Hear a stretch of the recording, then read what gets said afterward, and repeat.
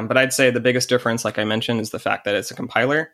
It only runs at build time. It's not like Vue or React, where you could include Vue or React as a script tag in the browser and use it that way. You have to have a build step with Svelte, which some would see as a downside. But really, because it's a compiler, you have that really small output, which is a big factor. The hello world with Svelte is less than 3 kilobytes. Whereas if you take something like React,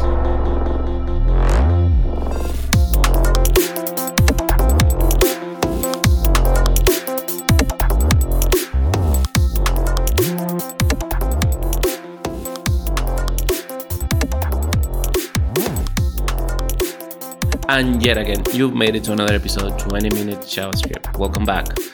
This episode is hosted, as usual, by Open Replay, an open source session replay tool for front-end developers. If you're looking for a way to understand how your users interact with your application, you might want to check Open Replay. I'm Fernando Doglio, your host and future best friend for the next 20 minutes. At least, that's my hope. You do whatever you want. Today's topic is going to be Svelte once again, but this time with Geoff, senior developer and one of the maintainers of, get this, the Svelte project itself. He's also going to be sharing with us his experience contributing to open source projects. So listen up, because this one is going to be interesting. So Geoff, welcome. Thank you for being here, and please introduce yourself. Sure, I'm happy to be here. I'm Geoff. I'm a senior software engineer at Alaska Airlines, and I'm also a member of the Svelte core team. I've been contributing to the Svelte project for a few years now, mostly in the area of improving the accessibility of the documentation site, though I've also made some bug fixes to the project. All right, perfect.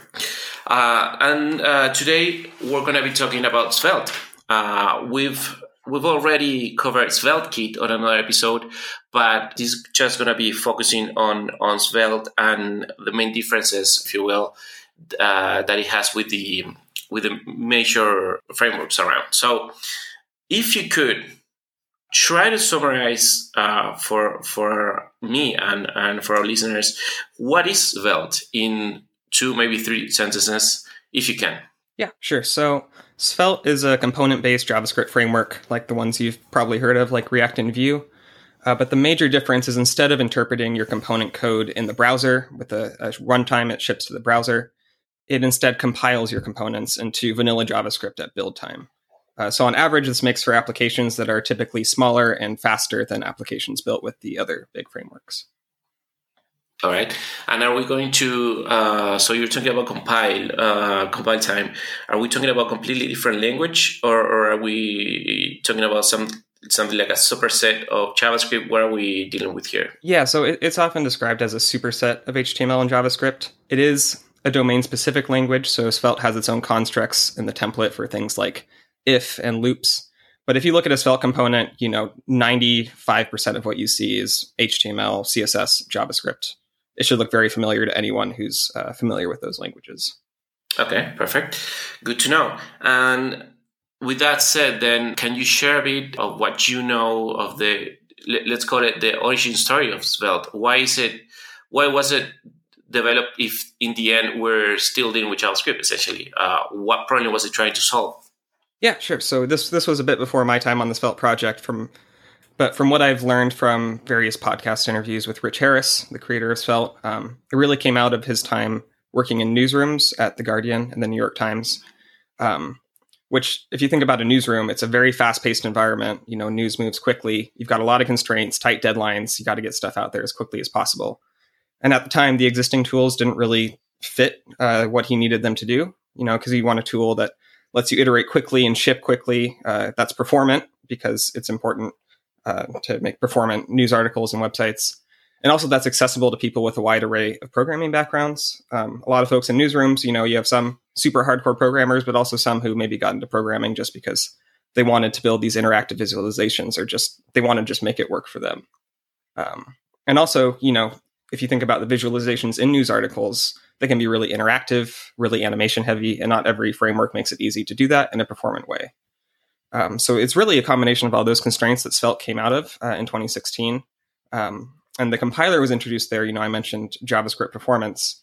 The compiler was introduced as a way to make this really tight JavaScript bundle that only shipped exactly what it needed to support being embedded in things like news articles, where all this other code you can think is getting loaded for like ads and tracking and other things. So you want like the interactive code to be as small and as concise as possible.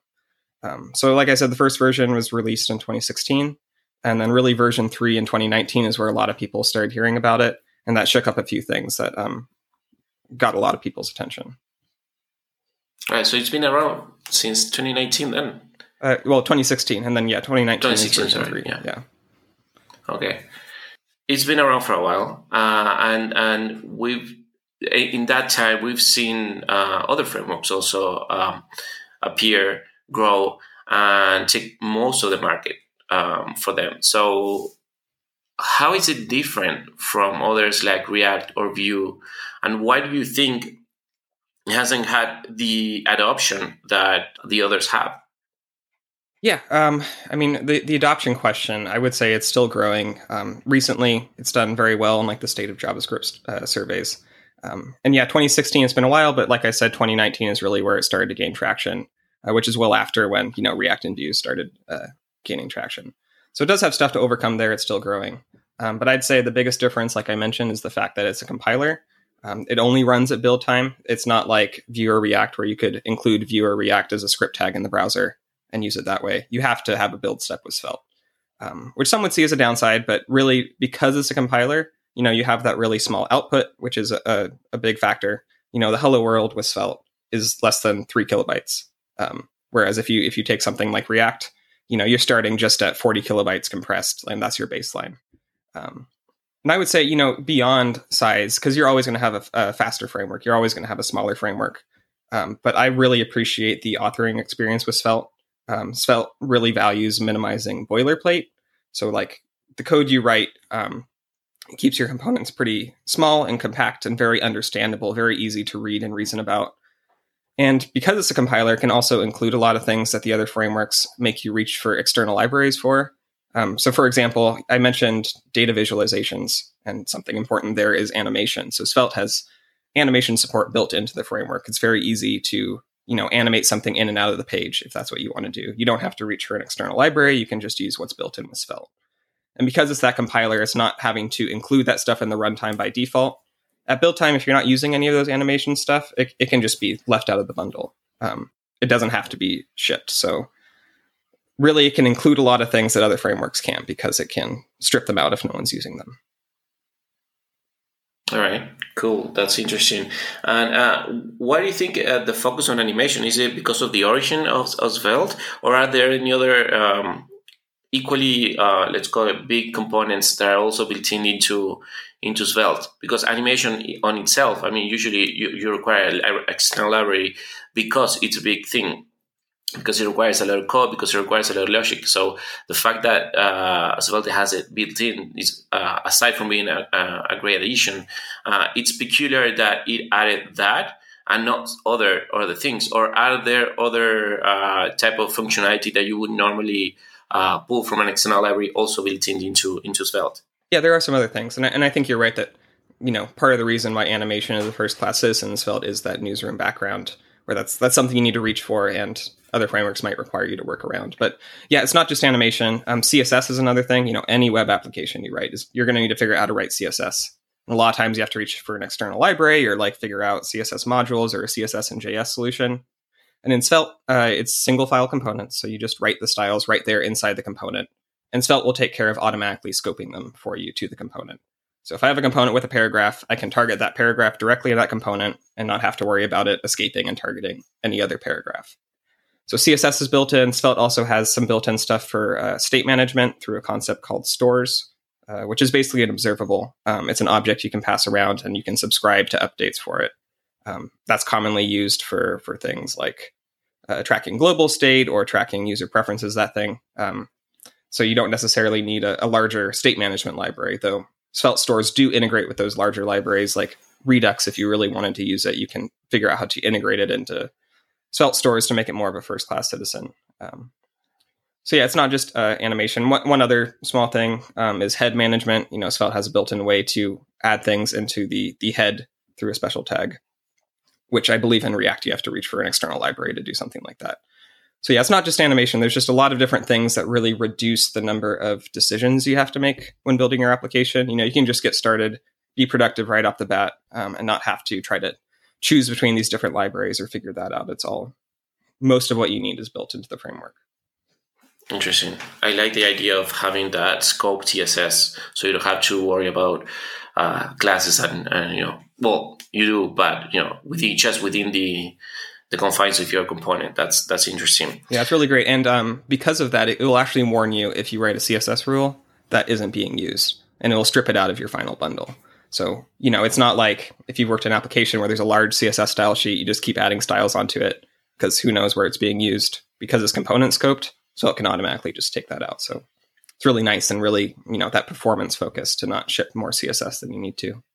All right. So if we're dealing with a compiled language, even though it's mostly CSS and JavaScript and HTML, are we okay, or is it easy, let's put it that way, is it easy for a developer to include external code that is not written following the Svelte standard, let's put it that way? If I have a JavaScript external library that I want to include because it already does what I want it to do I have to migrate it or just include it, and will it work out of the box?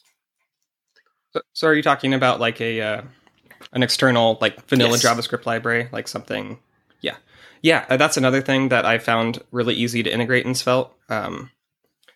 So there's a concept called Svelte Actions, which basically lets you get that raw DOM access. And it's often a great way to integrate an external library. A common example is like a tooltip library like Tippy or something like that. It's really easy. You do have to write a Svelte wrapper, but it's like 3 lines of code. You have a function that say, hey, run this when this DOM node is added. And then you can import the library and just do whatever you need to with that DOM node. A lot of vanilla libraries will take the DOM node as a reference and then add the tooltip to it, set up all their event listeners, do all that.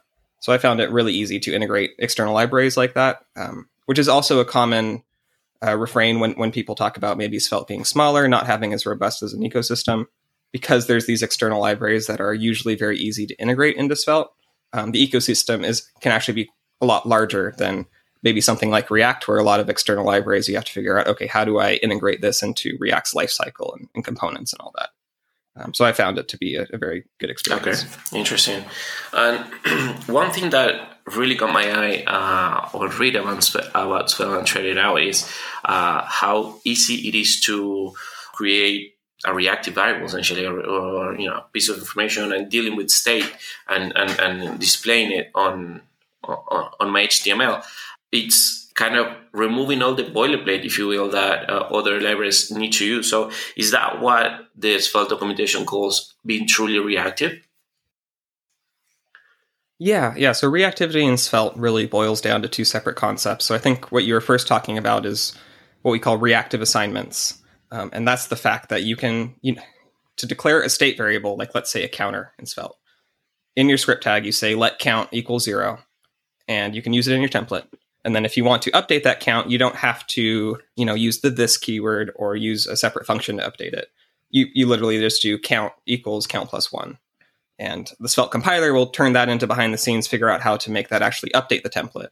But as an author, it's very easy to update state, and it's very clear. And it works how you'd expect it to. There's also the concept of reactive declarations, which is another cool thing about Svelte. And that is, if you've seen it, that's the $: syntax, which is going to be a little tricky to mouth code this. But basically, it's been described as like a spreadsheet. So if you have a spreadsheet, you have cells A, B, and C. You can say in cell C, okay, C is always equal to A plus B. And if you update A, C will update B, C will update. That doesn't always work like that in programming. If you declare variables A and B and say C equals A plus B, if you update A, you then have to go update C again. But in Svelte, it lets you declare this reactively. You can say $: C equals A plus B. And then anytime you update A, C will automatically be updated. It'll just automatically be kept in sync. And it's a very nice, very declarative way to indicate how all your state relates together. And it really goes back to that concise component code that makes it easy to reason about. So hard to talk, yes. Mouth code this, but the Svelte tutorial, if you're wondering, is a great resource. Absolutely, yeah, definitely hard, but it's still very interesting how it's like really focused on result, let's put it that way, and improving the developer experience. I personally hate boilerplate code, and it feels like with Svelte you have pretty much none. Yeah. Is that how you feel as well? Yeah. I mean, there's very little boilerplate in the Svelte component. That's definitely true. Cool. All right. Let's put it this way. Why would a new developer choose to go with Svelte over React or Vue? Or would you, let me ask you this, would you recommend a new developer going directly to Svelte without jumping through React or Vue or anything else that's out there already? Yeah, I think I would. And, like anything, this really depends on what your goals are. If your only goal is to get a job as quickly as possible, React definitely has way more job share. It's going to be way more marketable. But I don't think you're going to go wrong starting with Svelte. As I mentioned, it's very approachable. It's very minimal boilerplate. It's a very easy mental model to grasp what's going on. And it has a great tutorial. And everything I've talked about, all the benefits there, how a lot of it is just HTML, CSS, and JavaScript. You're going to get going very quickly. And I think with Svelte, you're going to be productive quicker than if you start with React. And, if you start with Svelte, that doesn't mean you can't go learn React later. And maybe after learning Svelte, getting those basics of modern front-end, component-driven front-ends down, then maybe React would be a little bit more understandable, since there are a lot of shared concepts. They're trying to do roughly the same things. But yeah, I would say that understandability, the fact that batteries are included, you're not going to have to research a bunch of external libraries off the bat, makes Svelte a great choice to start with. And it will grow with you if you want it to. If you want to move on to React afterwards, that's definitely an option too. It all depends on what your goals are. Okay. And would you say, last questions about Svelte, would you say that Svelte is ready for anything? Let's put it that way. Any kind of application, or would you put a limit to the type of project you can build with it? Yeah, I don't think I'd put a limit on the type of project you can build with it. It's used in a lot of companies now. We use it at my company. There hasn't been a point where we're like, oh man, if we had chosen React, it'd be so much easier. We haven't run into anything like that. It's used at places like the New York Times. The COVID tracker on the New York Times is all built with Svelte. So there's a lot of examples of large applications built with it. So I don't think you'd have much of a problem there. Okay, perfect. Now, I want to pivot to another aspect, which you mentioned on your introduction. You say you're an open source maintainer. And getting to open source, it's a topic that a lot of developers, both new and experienced, deal with, either because they want to get into it or because they deal with open source projects, but they don't know how to contribute to them. Can you share with the audience what is the process of contributing to an open source project? How is the workflow? In a generic way, obviously every project is probably different from each other, but what's your experience like? Yeah, so I say if you want to get in and contribute to open source, really the first thing you want to do is be familiar with the project. Really, it's best if it's a project you've used before, you understand what it's trying to do, what its goals are. But yeah, then I would just check out the GitHub repo, start seeing what kind of issues are open, see how maintainers respond to them, how they respond to PRs, just try to understand, norms in the community around there. And then it's really figuring out how you want to contribute to it. And this doesn't have to be code. It can be writing up a good issue report. It can be trying to improve the docs. Maybe there's something that was unclear to you at first that you want to improve and make better. Could be opening a PR, or it could just be helpful in the community, answering people's questions on the Discord or the Stack Overflow. If you do actually want to make a PR, there's usually contributing documentation in the repo saying, here's what you need to do. Here are the requirements. And definitely read that. Definitely read any issue or PR templates as you make those, because it can be really frustrating as a maintainer to have someone open an issue and they didn't read or didn't provide a good reproduction. So there's nothing you can do. So I would say, yeah, just refer to the repo's documentation and go from there. All right. So you would recommend then GitHub as the starting point, essentially. Going there, checking the repo, the documentation available, and the issues and so on. Yeah, I just watch repos I'm interested in just to see, how are things going, what's being opened, what's going on, just to try to figure out what's happening. And from the point of view of a new developer, someone just getting started, someone maybe even someone who doesn't really have a job as a developer yet, would you recommend them to get into open source already, or would you tell them to wait a bit and then get into open source? Yeah, I say it really depends. I wouldn't say, oh, you need to wait until this amount of time before getting into open source. Right. I dive in, especially, if you're a beginner, that beginner's perspective is really useful in understanding what are things that are obvious to people who've been in the project for a long time, but might not be obvious to someone who's just starting out. But the cool thing about open source is a great way to explore and learn. If you're a beginner and you're just starting out, a lot of times you're super familiar with how you do things, or maybe your company does things in their projects, but open source is just this whole nother world. You can see other conventions and how other people write code that can really just broaden your perspective. And it's really an opportunity to connect with people and projects that will probably outlive wherever you're currently at in your current company. So I'd say, dive right in and do what you can. You might not be implementing a huge new feature right off the bat, but you can definitely be helpful. Cool. Now I want to jump into a set of questions that we ask all guests. Just quick questions, whatever comes to mind. Answer that. So what's the best advice you've ever received? Yeah, just to really put a value on consistency. If you want to do something, you have to keep doing it. You can't get discouraged after the first time. So that's really helped me. 100%. Yeah. Best results come after a while of trying. Absolutely. So what's the most exciting project you worked on? Yeah, so this was just a personal project I did. So I love doing web development because I can solve my own problems that no one else would solve. This is a little nerdy. There's an app I used to read Marvel comics that went through a huge redesign, took away some features I used, and I was able to take their API and recreate those features just for myself. So that was fun. You publish that anywhere, or just use it for yourself? Yeah. There's a blog post on it, but basically it lets you search by release date and also get random comics, and they took those features out of the app, and I was using them. All right. So it was cool. It was fun. And what is one thing that you wish you knew before you started coding? Yeah, just try to, tutorials are great, but try to get out of them and build your own things. I think I spent a lot of time just like recreating the tutorial projects, following along step by step. And where you really learn is when you're trying to solve something that's completely off book and you're having to Google around and figure out how to do it. Absolutely. And I actually had a conversation about that today. Would you recommend, for picking that project and building something, would you recommend going with an original idea or just copying something that already exists? Maybe even create an open source version of something that's closed source? Yeah, I think both are great. The nice thing about something that already exists is you have a goal in mind. But I also think it's great, when there's a problem that you have or something you want, maybe you want to track your meals or something like that. If you're making it exactly for you, I think that can be really exciting as well. But if you can't think of anything, cloning something is also a good way to learn. Yeah, absolutely agree. All right. That's it. That's all the time we have, Geoff. Thank you for being here, for sharing your experience with Svelte and open source. Really appreciate that. And can you share with the audience where they can find you? And if you have any project you want to plug, please go ahead.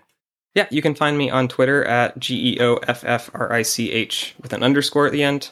And also my personal blog, geoffrich.net, where I try to write monthly blog posts, usually about Svelte. I'm not sure when this is coming out, but Svelte Summit, the virtual Svelte conference, is happening at the end of April. I highly recommend checking that out. It'll be streamed live and then also available to watch after. All right. Awesome. Yeah, we're probably going to be publishing this episode before that, so make sure you check it out. All right. Thanks again, and goodbye, everyone.